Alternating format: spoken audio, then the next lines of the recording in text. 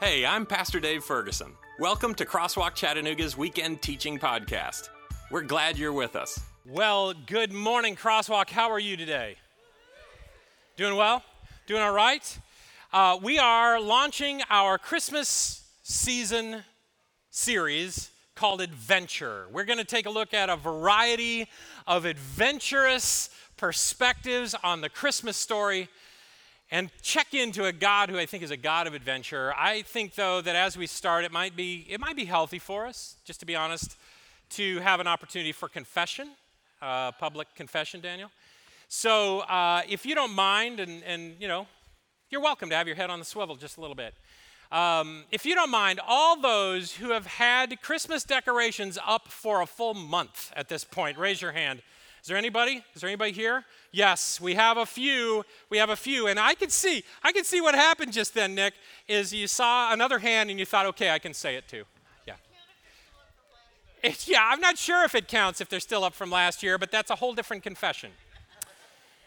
Well, as we kind of get started and we're kind of working on unpacking a particularly unique, adventurous perspective on the Christmas story, I thought maybe we could start by playing a little Christmas Carol game. But if you don't mind, we're going to be traveling down through a story today that is easily found in a couple of places, Matthew chapter 2 and Luke chapter 2. We're not just going to read all the way down through them, but if you haven't done this, if you've got little children and you're in a family, just to read the Christmas story through Luke, for instance, is awesome and wonderful. And we're going to be poking around in it there and in Matthew chapter 2. But I'd like to play are you okay with games? Big group games? Thank you, Russ. I saw your head nodding. Here's how we're going to do this particular game. I'm going to put a couple of words or one word on the screen. These are from Christmas carols, and you see if you can finish it out loud. Some of you probably shouldn't sing. Others of you, that might be okay. But we'll see how this goes. Okay, so here's our start. All right? Yes, we three kings of Orient are, and you got to kind of be there for each other, or else you're going to kind of let just a couple of people end up dominating this whole thing, and then they win all the money. But here's the second one. First Noel, good. You're getting a little bit of a hark. You can do it with even just one word, right? That's right. Joy to the world. What do you got here? Yeah, that one's easy. How about this one? Wait, a manger. Yeah, O little town of Bethlehem. O little town of Bethlehem. I'm going to just go through it. You can think of the words in your head as I'm going. O little town of Bethlehem. Do you know what's next? How still we see thee lie, right? Above the deep and dreamless sleep, the silent stars go by. And yet, in thy dark streets shineth the everlasting light. The hopes and fears of all the years are met in thee tonight. Little town of Bethlehem. Matthew chapter 2 starts this way in the first verse. Jesus was born in Bethlehem in Judea during the reign of King Herod. And in fact, this is a town of prophecy. This is where the Messiah was said to be coming. All the way back in Micah chapter 5, verse 2, a prophet had foretold, Micah had said that the Messiah will come to a little specific town of Bethlehem. But you, Bethlehem Ephrathah, though you are little among the thousands of Judah, yet out of you shall come forth to me the one to be ruler in Israel. The one. By the way, at the time of Jesus, there are two Bethlehems, actually. There's not just one Bethlehem. And we sing about, O little town of Bethlehem, and suddenly it becomes a big town of the Christmas carol, right? But it is a very tiny, tiny town. Probably at the time of Christ, the little town of Bethlehem had potentially about 1,000 people that lived in it, if you count the shepherds that are in the hills. Tiny little town. And it is actually in the outskirts of, it's almost indistinguishable from Jerusalem. So Jerusalem bleeds south into this little town of Bethlehem. It's almost in Jerusalem. In fact, if you were at the temple in Jerusalem and decide, let's go for a walk, let's just walk south along these roads and trails and will end up in the little town of Bethlehem. And it might take you, if you were just an average walking speed, about an hour and a half to walk from Jerusalem to Bethlehem. On the other hand, there's another Bethlehem that is near Nazareth. This is a key town in our story, is it not? Because there's a carpenter, young man, who is engaged to be married to a young lady, Mary, and he lives in Nazareth. They are from Nazareth. And so that's about a 4 days camelback ride or donkey ride from Nazareth in the north down straight through Jerusalem to Bethlehem. And so it's being specific when this prophet Micah says in Bethlehem, no, not just any Bethlehem, the Bethlehem of Judah, the Bethlehem Ephrathah, not the other Bethlehem. It's the one right outside of Jerusalem. All right. So I'd like to make a bold claim here. And the claim is, I think that every good father figures out the eye roll they want to generate. Some fathers receive eye rolls for things they're not going for, and we know that. And some fathers generate a lot more eye rolling than others. But I think every good father, if you're a younger person in this room and you think of your father, you think of some of the things that you're rolling your eyes, I'm just going to promise you, some of what you roll your eyes about, your dad's doing it on purpose to get the eye roll. Just saying. It's true for me. I'm going to tell you something I've never told my children. In fact, it was this earlier today that my wife heard me say this for the first time. I'm going to admit something to you. So our family loves humor. I've always loved humor. I've always loved helping people laugh and laughing myself. Our family laughs really easily. And most every member of our family, it takes turns being the funny one, and we have a great time. I've worked all my life with youth and young adults, and in my public speaking, initially I tried not to involve humor because I was told it was bad. And it was awful. I felt like I was chained up. I couldn't move. So along the way, I decided I'm scrapping that, and I'm just going to talk the way that my mind works, and so people laugh at times, and usually, often, when I was hoping.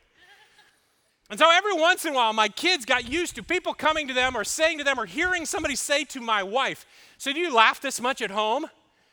Which is a weird thing to say. But once you've heard it a number of times, it became kind of the inside joke in our family, right? Do you laugh as much at home? Dad, right? Okay, so here's the deal. My kids understand this part. They know about it. They would tell you about it. It's well known in my family that for me, the points get scored if Carolyn laughs. So it's not just doing something that everybody laughs at. Okay, that's great. But if she laughs, that's the higher level. So over time, my kids would have moments where she laughs at something and they don't laugh at it. They think it's corny or whatever, and they roll their eyes. And then they realize that I actually don't care. Because I just did what I was trying to do. What they don't know is that this has morphed into a whole other level. Now, the highest level of laughter for me is not just making my wife laugh, but is to thread that narrow pathway where she laughs and they roll their eyes. Oh, that's the best. And it doesn't work always, because, of course, sometimes no one laughs. Then there are times everybody laughs. Duh. I'm shooting for her laughing and everybody else going, duh, Dad. And when they roll their eyes, I could tell, because, they can't hide it. They actually like it, that my playfulness is interested in her. And so I could tell it's not like, one more of these, Dad, and we're gone, never again to return. No, the eye roll is, so Dad. That's so completely Dad. Good one, you got her. I think every good dad well-knowingly generates some eye roll. And I think our Father in heaven is included in that comment. I think he does stuff sometimes just waiting to see the eye roll of heaven, right? And it could start with a furrowed brow. What? Oh, so him. That's so Jesus. That's so God. And I'm going to suggest to you, as we consider how this story of Christmas rolls on out in the story of Bethlehem, that part of what's going on here is God loves generating the eye roll of heaven. Bethleham's not predictable. And you might think it is because David was born in Bethlehem. But keep in mind, think about that story. Bethlehem is just a shepherd town. It's a nothing place, and God is looking for a king, and he sends his prophet Samuel to Bethlehem, and Bethlehem goes through, and okay, it's going to be from this particular household. It's not a predictable household. And then along the way, they start bringing out sons, and then it's not the predictable sons, it's the little guy. Because of what all happens in the life of David, we can sometimes, if we're not careful, turn Bethlehem into a bigger deal than it was. It's not a big deal at all, and it's in the shadow of Jerusalem. But God is so completely about that kind of eye roll. In fact, as we consider this story of Bethlehem, a punctuation mark probably ought to be added by this notion that God chooses the little things. Repeatedly. Little things in crazy kinds of ways. It's not just the town of Bethlehem. He's going to send an angel to a girl turning into a woman. In equivalency for our day and age, it might be a freshman in college. And he's going to say, by the way, he's going to send the angel with this particular message: do not be afraid, you are pregnant. Which, under some circumstances, might just be, yeah, I was wondering. But that's not Mary's situation. Don't fear, you're pregnant, and you're going to give birth to God. Great news. And her world, by the way, is filled with both wonder and it is wrecked. Because her family will question, is she who we thought she was? She'll lose relationships. Friends will disappear. And in fact, the person that she's betrothed to marry has now questions to ask himself. But it's not even, given the story, it's not even a predictable woman to choose. And he's going to go to someone who's never been a mom, who is well away from even considering it. And then the husband in the situation to be is a nobody. He's a carpenter. That doesn't make him a nobody, but he's from a nobody town, and you know he's not. In fact, town doesn't have that great a reputation. He's a working class, low income father. You know, all of this is predictable once you start hanging out with this Jesus or this God. And you get used to the eye roll moment. Yes, Jesus comes and God comes to save humanity. But imagine the announcement in heaven, he's going to do it by becoming one of the humans. Furrowed brow of confusion turned, oh wow, yeah, that is so him. So completely him. I mean, he's the God who will part seas and will speak through donkeys and will continually surprise us and do things that make no sense to many. Think about this. He doesn't just come as a human being. I mean, you can imagine there in Jerusalem. I don't know how you would design it, but maybe he's descending from the heavens, you know, glory, and not there's an angel choir in that situation. And he's a full-grown man who's speaking words that are just lovely and make sense. And no, that's not what's going to happen here. He's going to come as a little baby at a time when infant mortality was like 50-50 shot. And they're going to be in Bethlehem. Now, problem is, Mary, Joseph, they're down in Nazareth. How is this even going to work that they end up in Bethlehem? Well, God has this figured out as well, because a census is going to be sent out, taxes are going to be required, and in fact, God has it arranged that his prophecy is coming true, because Joseph and Mary leave Nazareth and travel the 4 days by donkey. Think about that. Here she is, just about to give birth, at a time when pregnancy was dangerous, not just for the baby, but for the mom. And so she takes a 4-day donkey ride. Anybody here been on a donkey for 4 days?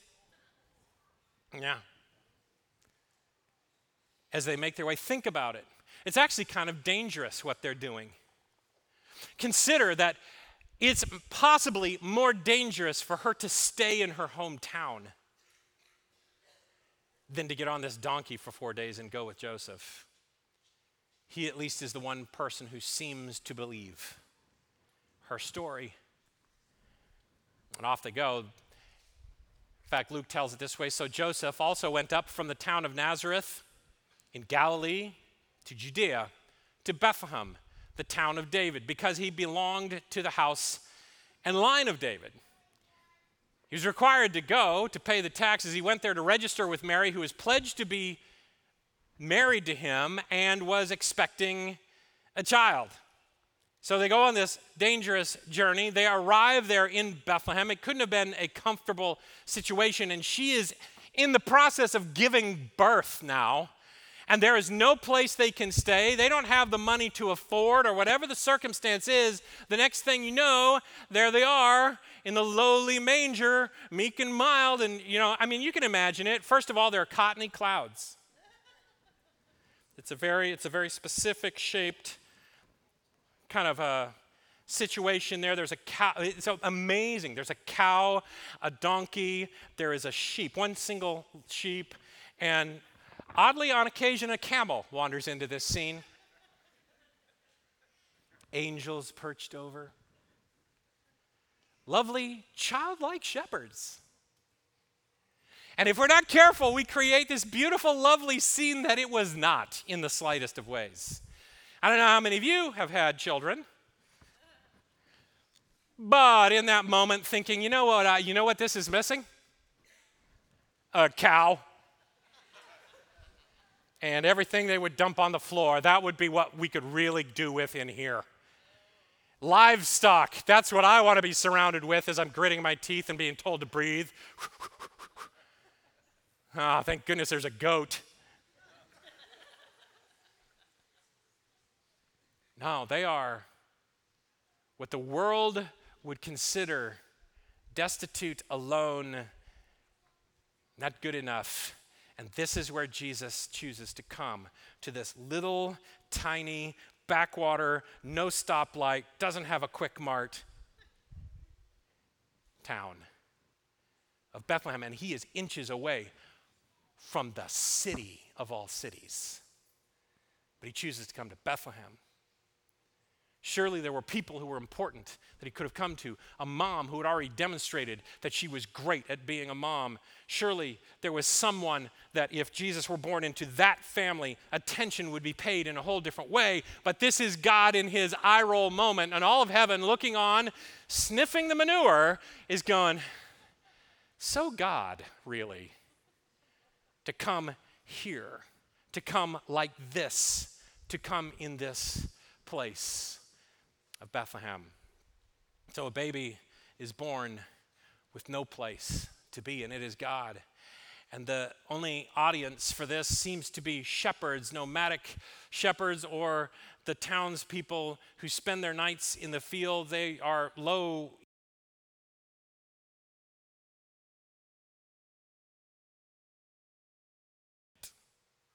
And you say, well, but what about the kings? What about the three kings? Three kings.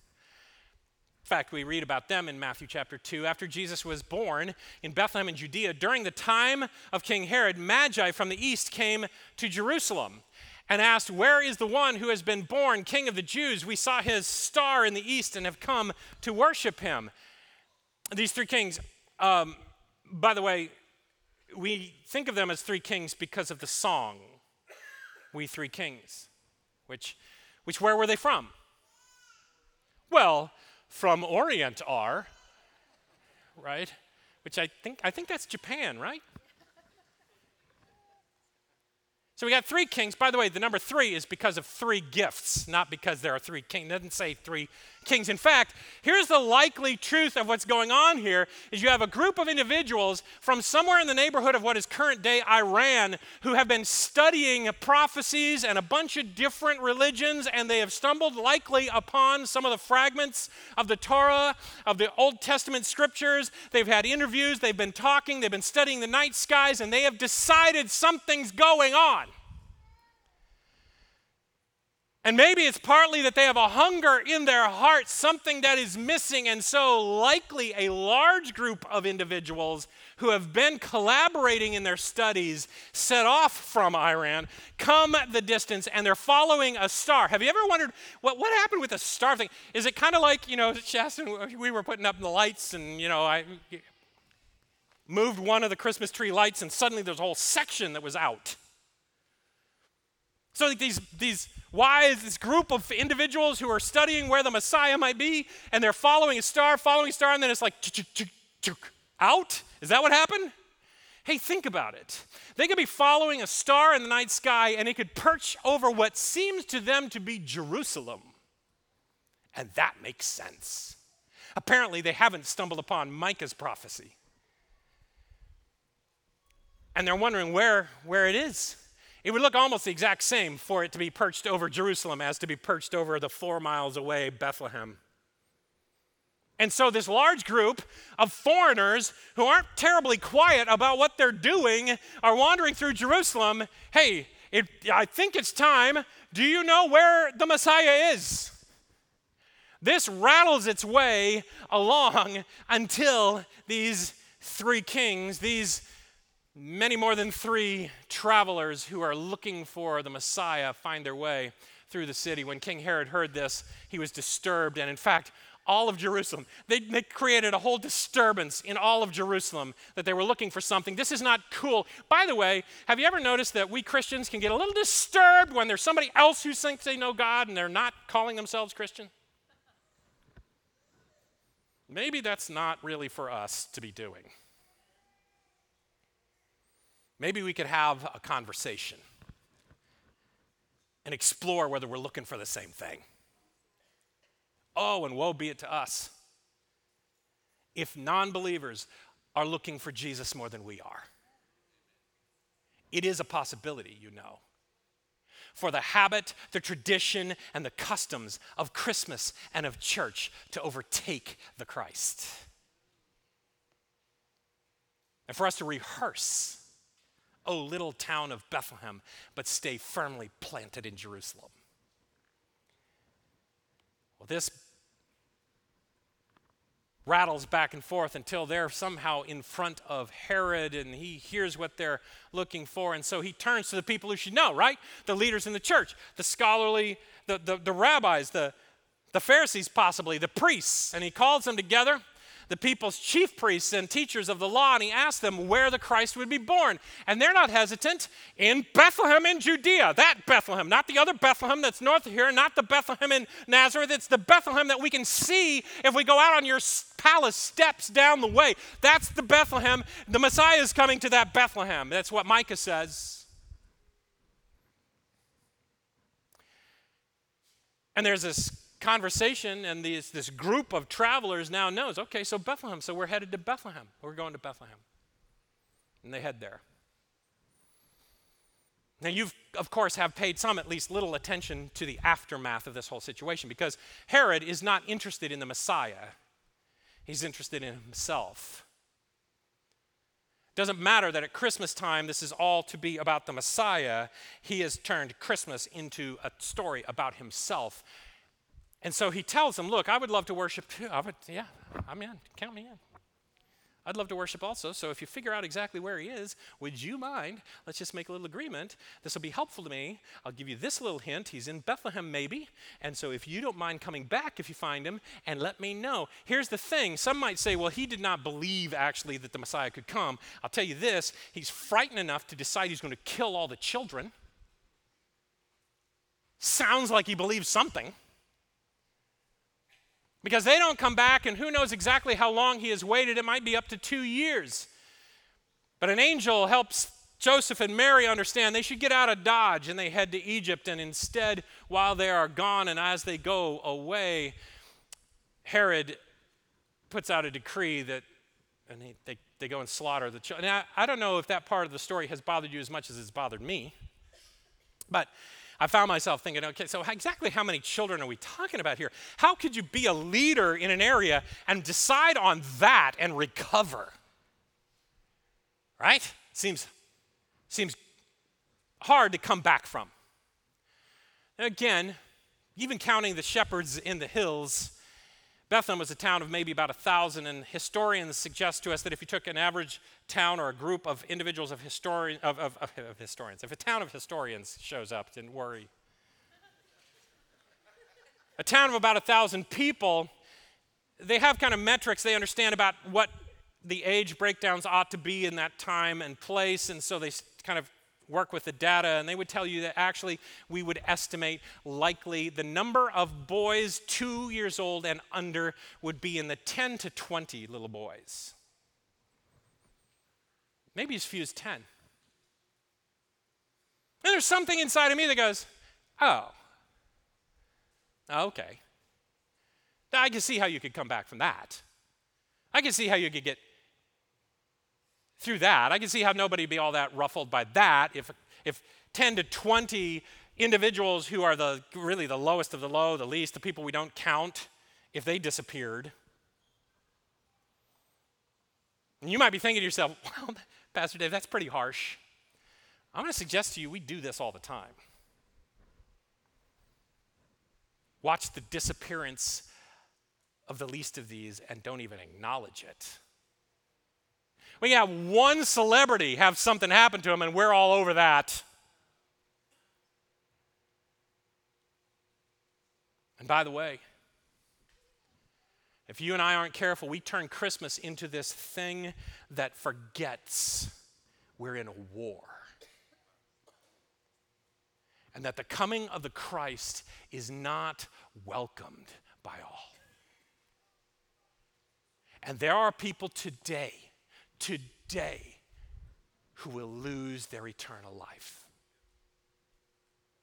while we sing, O Little Town of Bethlehem. And yeah, that should bother me. We can wrap it up and we can put a pretty bow on it, but Jesus came to save the world, and his heart hurts for those who don't have him. For those who don't know him, for those who do but are being mistreated and are lesser than and are other than and that aren't our natural people. You ever think about this? Is it possible that some of those little 2-year-old boys and younger that were slaughtered were children of the shepherds who sang that night? So much easier to not think about what it means to have the full language of O Little Town of Bethlehem happen. All our fears and hopes are met in thee tonight. There's one other thing that bothers me pretty deeply that maybe escapes us at times about Bethlehem. I've pointed it out, but I really want to underscore it. Bethlehem was about an 1.5-hour walk from the temple in Jerusalem. Do you remember? Do you notice it there? In the book of Matthew, chapter 2, when the Magi, when the wise men, when this group comes and it's disturbing, and so Herod brings in all of the advisors, those who study about God, those who know the truth, and he asks them, well, where would this even be that the Messiah would show up? And it's like, boom, Bethlehem, duh. Bethlehem. So that the people who know stuff about God know where he should be. But they cannot be bothered to take an 1.5-hour walk to see if he's actually showed up. It's fascinating and a truth that maybe gets an eye roll in heaven as well. God so consistently, so regularly, he will come right straight up to you. And then, as Revelation calls it, he stands at the door and knocks. He leaves the last, he's going to be in arm's reach of you, but he will let you make the move. He has gotten so close with the Christ child that the wise men following stars can't tell if it's perched over Jerusalem or over Bethlehem, but the temple priests can't be bothered. Is it possible that you and I could come here every weekend, sing at the top of our lungs? All we need is little. And we can get town of Bethlehem out. Silent night. That I am that close to Jesus, but I can't be bothered to reach out, to ask him in. Look, he comes all the way up to you. And it is the danger of those of us who are spiritually experienced that we'll be able to tell you where he is while never having been there. But the big thing, you must not leave without acknowledging, I plead. Is it the God of the universe?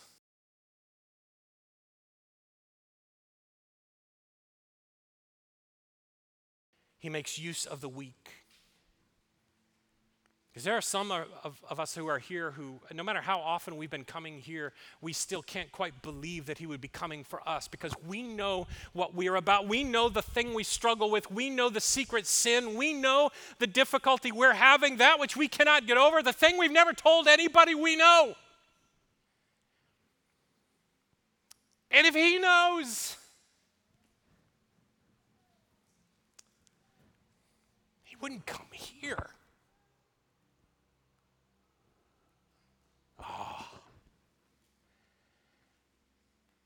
Jesus steps in.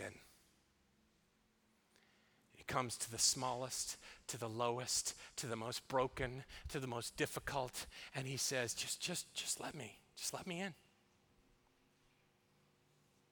Yeah, you could get all wrapped up in a gift and a tinsel and Christmas lights and wassail, whatever that is.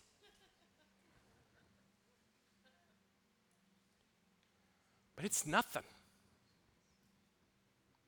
It's nothing.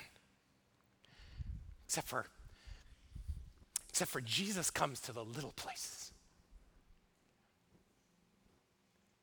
To the little town of Bethlehem, to the broken heart you carry, to the guilt and shame the devil would love you to try to carry all by yourself. And he says, I came here today for you. For you.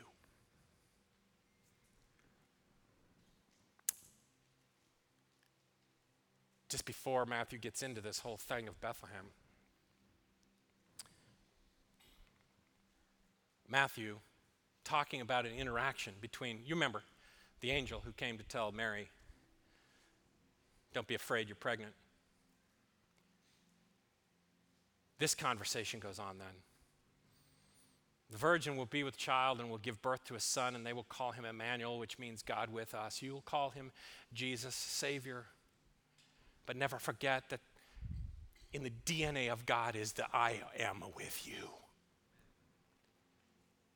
I am coming to you. I am the God who is near, is here. One more carol.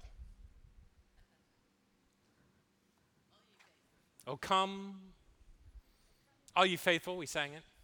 This one's a tricky one because there are more than one. How about, oh come, Emmanuel. Oh, I pray that that's your heart's cry, not just a lovely Christmas carol sung on the doorstep of some stranger's home. Oh come, please, Lord God, you embedded it in your name that you would come to be with me, that you would walk with me through this day and into tomorrow. Oh come, Emmanuel. And we will sing even another one in just a minute. Oh come. And so, we're going to pray that this God who is with us would be very specific and be with you. No matter what you walk in here with, don't walk out alone. So yeah, in the words of Talladega Nights, we will pray to sweet baby Jesus. That's how he chose to be introduced. Eye roll. Thank you for joining us for this teaching. Consider hitting the subscribe button to stay tuned for next week. If you'd like to support Crosswalk Chattanooga, go to crosswalkvillage.com/Chattanooga and click the Give button at the far right of the ribbon at the top. Notice the campus drop-down menu and select Chattanooga. And if you'd like to come and worship with us on a Saturday morning, we would love that. When you do, please say hi to me. I'd love to learn your name.